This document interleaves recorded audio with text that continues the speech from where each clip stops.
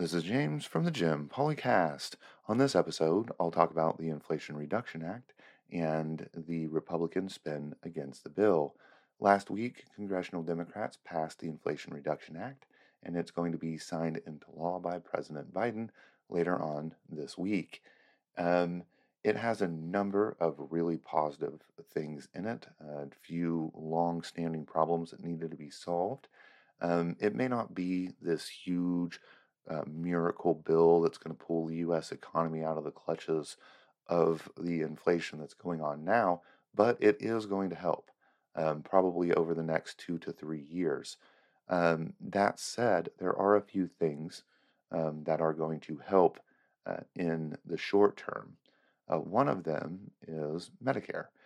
This is a long standing issue within our government. Since the creation of Medicare Part D, Medicare has not been able to negotiate prescription drug prices, and there was no cap on out of pocket expenses. So this got fixed with the Inflation Reduction Act. There's now a $2,000 cap on prescription drug prices, and Medicare will now be able to negotiate drug prices. This is a big deal. This will definitely decrease the amount of money spent, um, and that will be passed on to the Medicare recipient and obviously to us, the taxpayer. A big deal here. There's plenty of corruption in our government, and to me, one of the large examples of that, one of the bigger examples of that, was the ability to negotiate drug prices being pulled from Medicare Part D when it was initially created. Um, Now that that's been corrected, definitely a big positive. The other thing that the Inflation Reduction Act does is it adds taxes. There's additional revenue that needs to be made for the green initiatives. And so there's going to be tax revenue that's added on by a 15% tax on corporations that make more than $1 billion. And there's also going to be a excise tax on stock buybacks. Um, I do not like stock buybacks, so for them to start getting taxed is a big deal. You've heard me talk about how stock buybacks were a big deal right after the Trump tax cuts, and then nothing as far as trickle down goes. So hearing that these buybacks are going to be taxed is a big deal. It's a good thing. It'll get tons of additional revenue. Oh, and one of the other things that this bill does is it adds funding to the IRS, which is going to give them additional customer service reps and additional tax auditors and tax enforcers. This is a big deal. The IRS has been underfunded for a while now. I believe it's actually been done on purpose by Republicans, um, where they pull funding from it in order to make it inefficient, in hopes that eventually people just want it to go away. But the IRS, it does a lot of things um, that are ways to make sure that people are paying their fair share in taxes. So it's important to fund that. Since it hasn't been done, there's been a lot of tax revenue lost. So now that there's going to be additional uh, auditors, this is going to be good. This is going to help raise tons of additional revenue.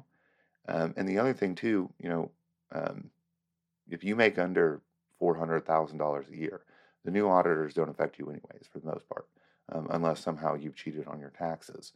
Um, if you if you do really like if you make under 400K a year, this is going to help because it's going to speed the taxes up.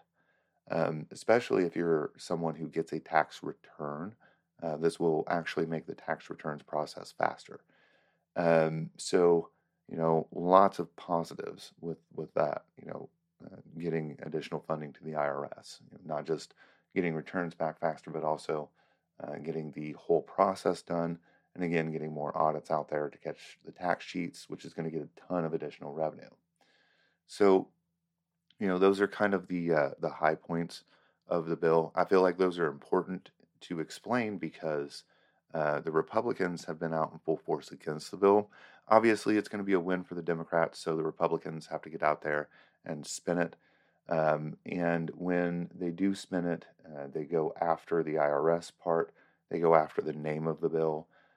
They go after the Medicare part, which is surprising. I was actually kind of shocked by that. And then obviously the taxes. They're the party of no taxes.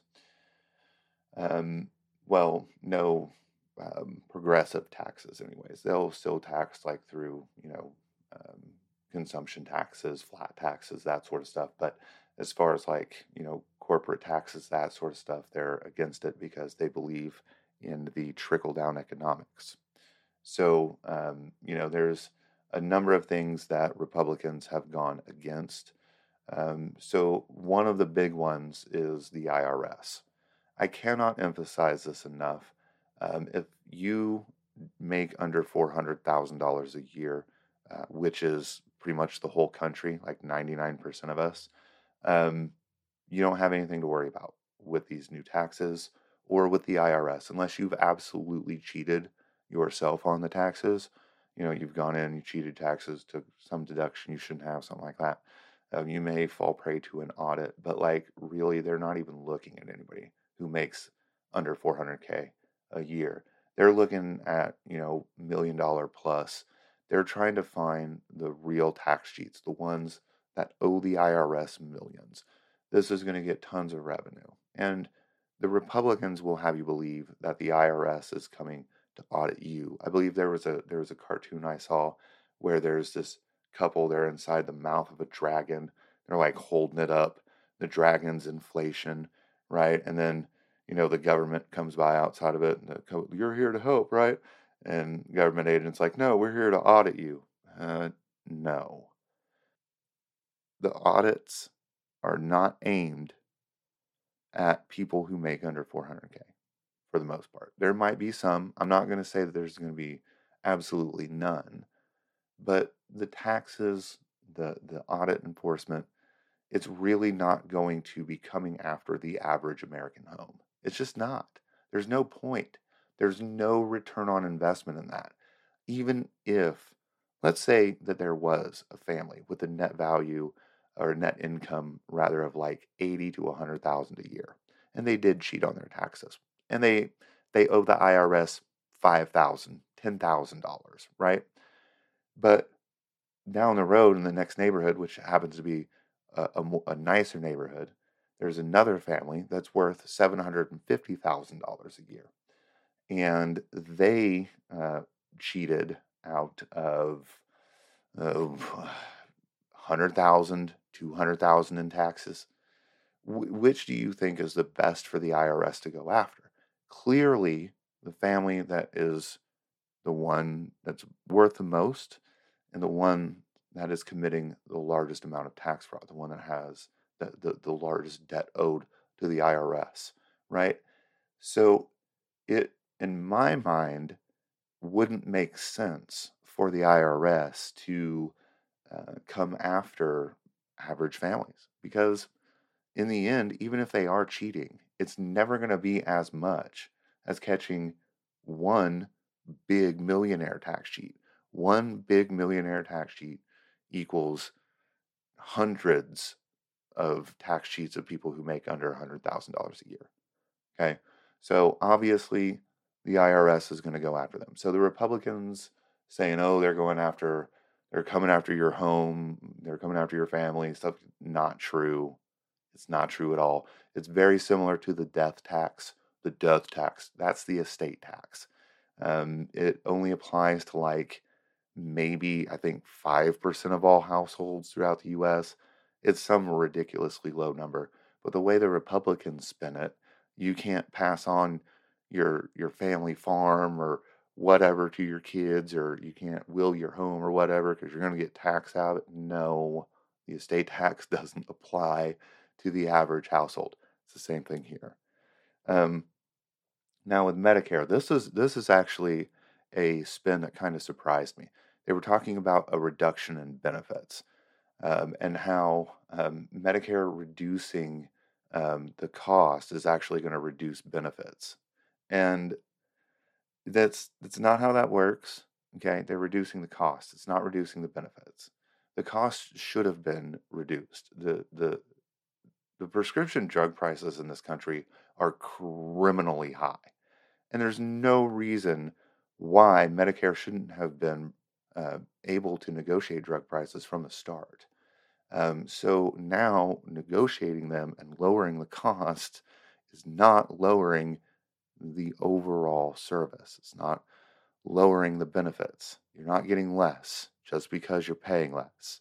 You're paying less because you should have paid less from the start, and there shouldn't have been a huge out of pocket expense for something that you earned as an American. I don't know about you, but that stuff comes out of my paycheck, all right? Every time comes out of my paycheck. I want that for me when I am retired, or, if I'm injured or whatnot, disabled. I want that benefit, and I don't want it to cost me a ton of money. It's already cost me money. Why should it cost more? And that's why this bill is important. It limits that. But at the same time, Republicans would have you believe that it's going to reduce your benefits. It's not. It's just a reduction in how much the benefit costs, as it should have been, right? Again, because the prescription drug prices, they're just insane. I mean, I just, the fact that we even have to talk about insulin price caps just makes me nauseous. It really does. Anyways, so Republicans, surprisingly, they found a way to spend that, which I was surprised, because you would think that a win for Medicare, a win for seniors, would actually be good for Republicans. A lot of seniors vote Republican, and going out and saying, "Hey, we bridged that gap with the Democrats, and we helped, even though they didn't, and we got you more benefits." That actually could help them, but instead they decided to fight against the bill. So, you know, I still don't understand why they would spin that it's going to reduce benefits just based off the reduction in price. Um, obviously they're against the taxes. That's a pretty easy one. It's going to reduce um, companies' investment, and it's going to reduce the amount they spend on employees and payroll and so forth, which will ultimately drive inflation up, because it's going to, take more money to make it, because they have to pay more in taxes and this, that, and the other. Not true. The other part of this bill that you have to understand is it is not going after any small business or anything like that. It is going after companies who make more than $1 billion. I'm assuming annually. Um, there's not that many companies out there that make more than $1 billion annually. I mean, there are in kind of in the world markets and stuff like that. I guess there are quite a few in the U.S., but it doesn't apply to small businesses, and small businesses are a majority of businesses. Um, you know, that's important. It's an important distinction. There's not going to be any taxes on companies that make less than $1 billion. That's a lot of money. There's a lot of companies that don't make that much. A ton of companies that come nowhere close to making that much. And that's why, if you hear any Republican talk about these tax changes coming for you and your family or for your small business, it's just not true. They're not coming for your small business. Not unless your small business somehow makes $1 billion a year, and then it's not considered a small business anymore, right? So they're not coming for your family. They're not coming for your business. They're coming for the tax cheats. They're coming for the companies who have had windfall profits throughout this inflation period, um, as they should. And they're using it to fund green initiatives. And while, yes, this bill may not impact inflation right away. The Medicare part will help right now.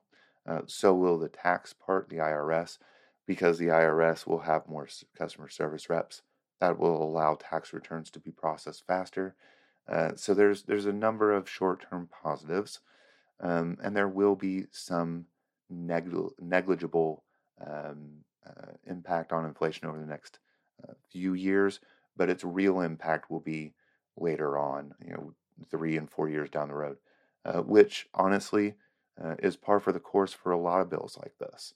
It takes a while for things to churn through the economy. Is one of the reasons why Trump and his economy was so good through the first part, because of a lot of the policies that were put in place through the Obama administration taking their time to be put in place. So the same thing's going to be said here. This is going to take some time, but in the short term, there are going to be benefits that you will see. Remember, the Democrats are at least trying. The Republicans have fought not just this bill, but the PACT Act, if I'm not saying that right, which is the bill that would have helped um, veterans who were exposed to toxins in the wars in Iraq and so forth, which was a big deal. The Republicans voted against that. They were fist bumping when they defeated that bill.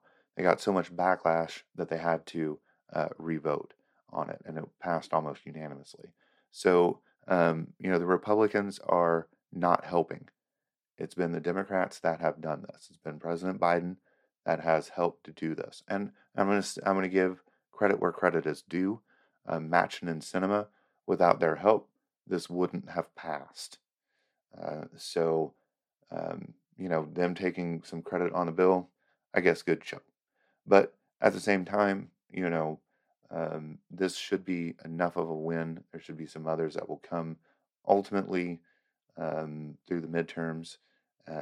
Maybe this will get some steam, and maybe uh, there will be things like codifying Roe and so forth if the Democrats win overall in the midterms.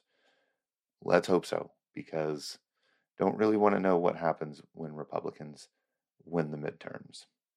That's all I have for this episode. Thank you for listening to the Jim Polycast. Be sure to like the Jim Polycast on Facebook and Instagram, and be sure to visit thejimpolycast.com. Thank you for listening, and have a good night.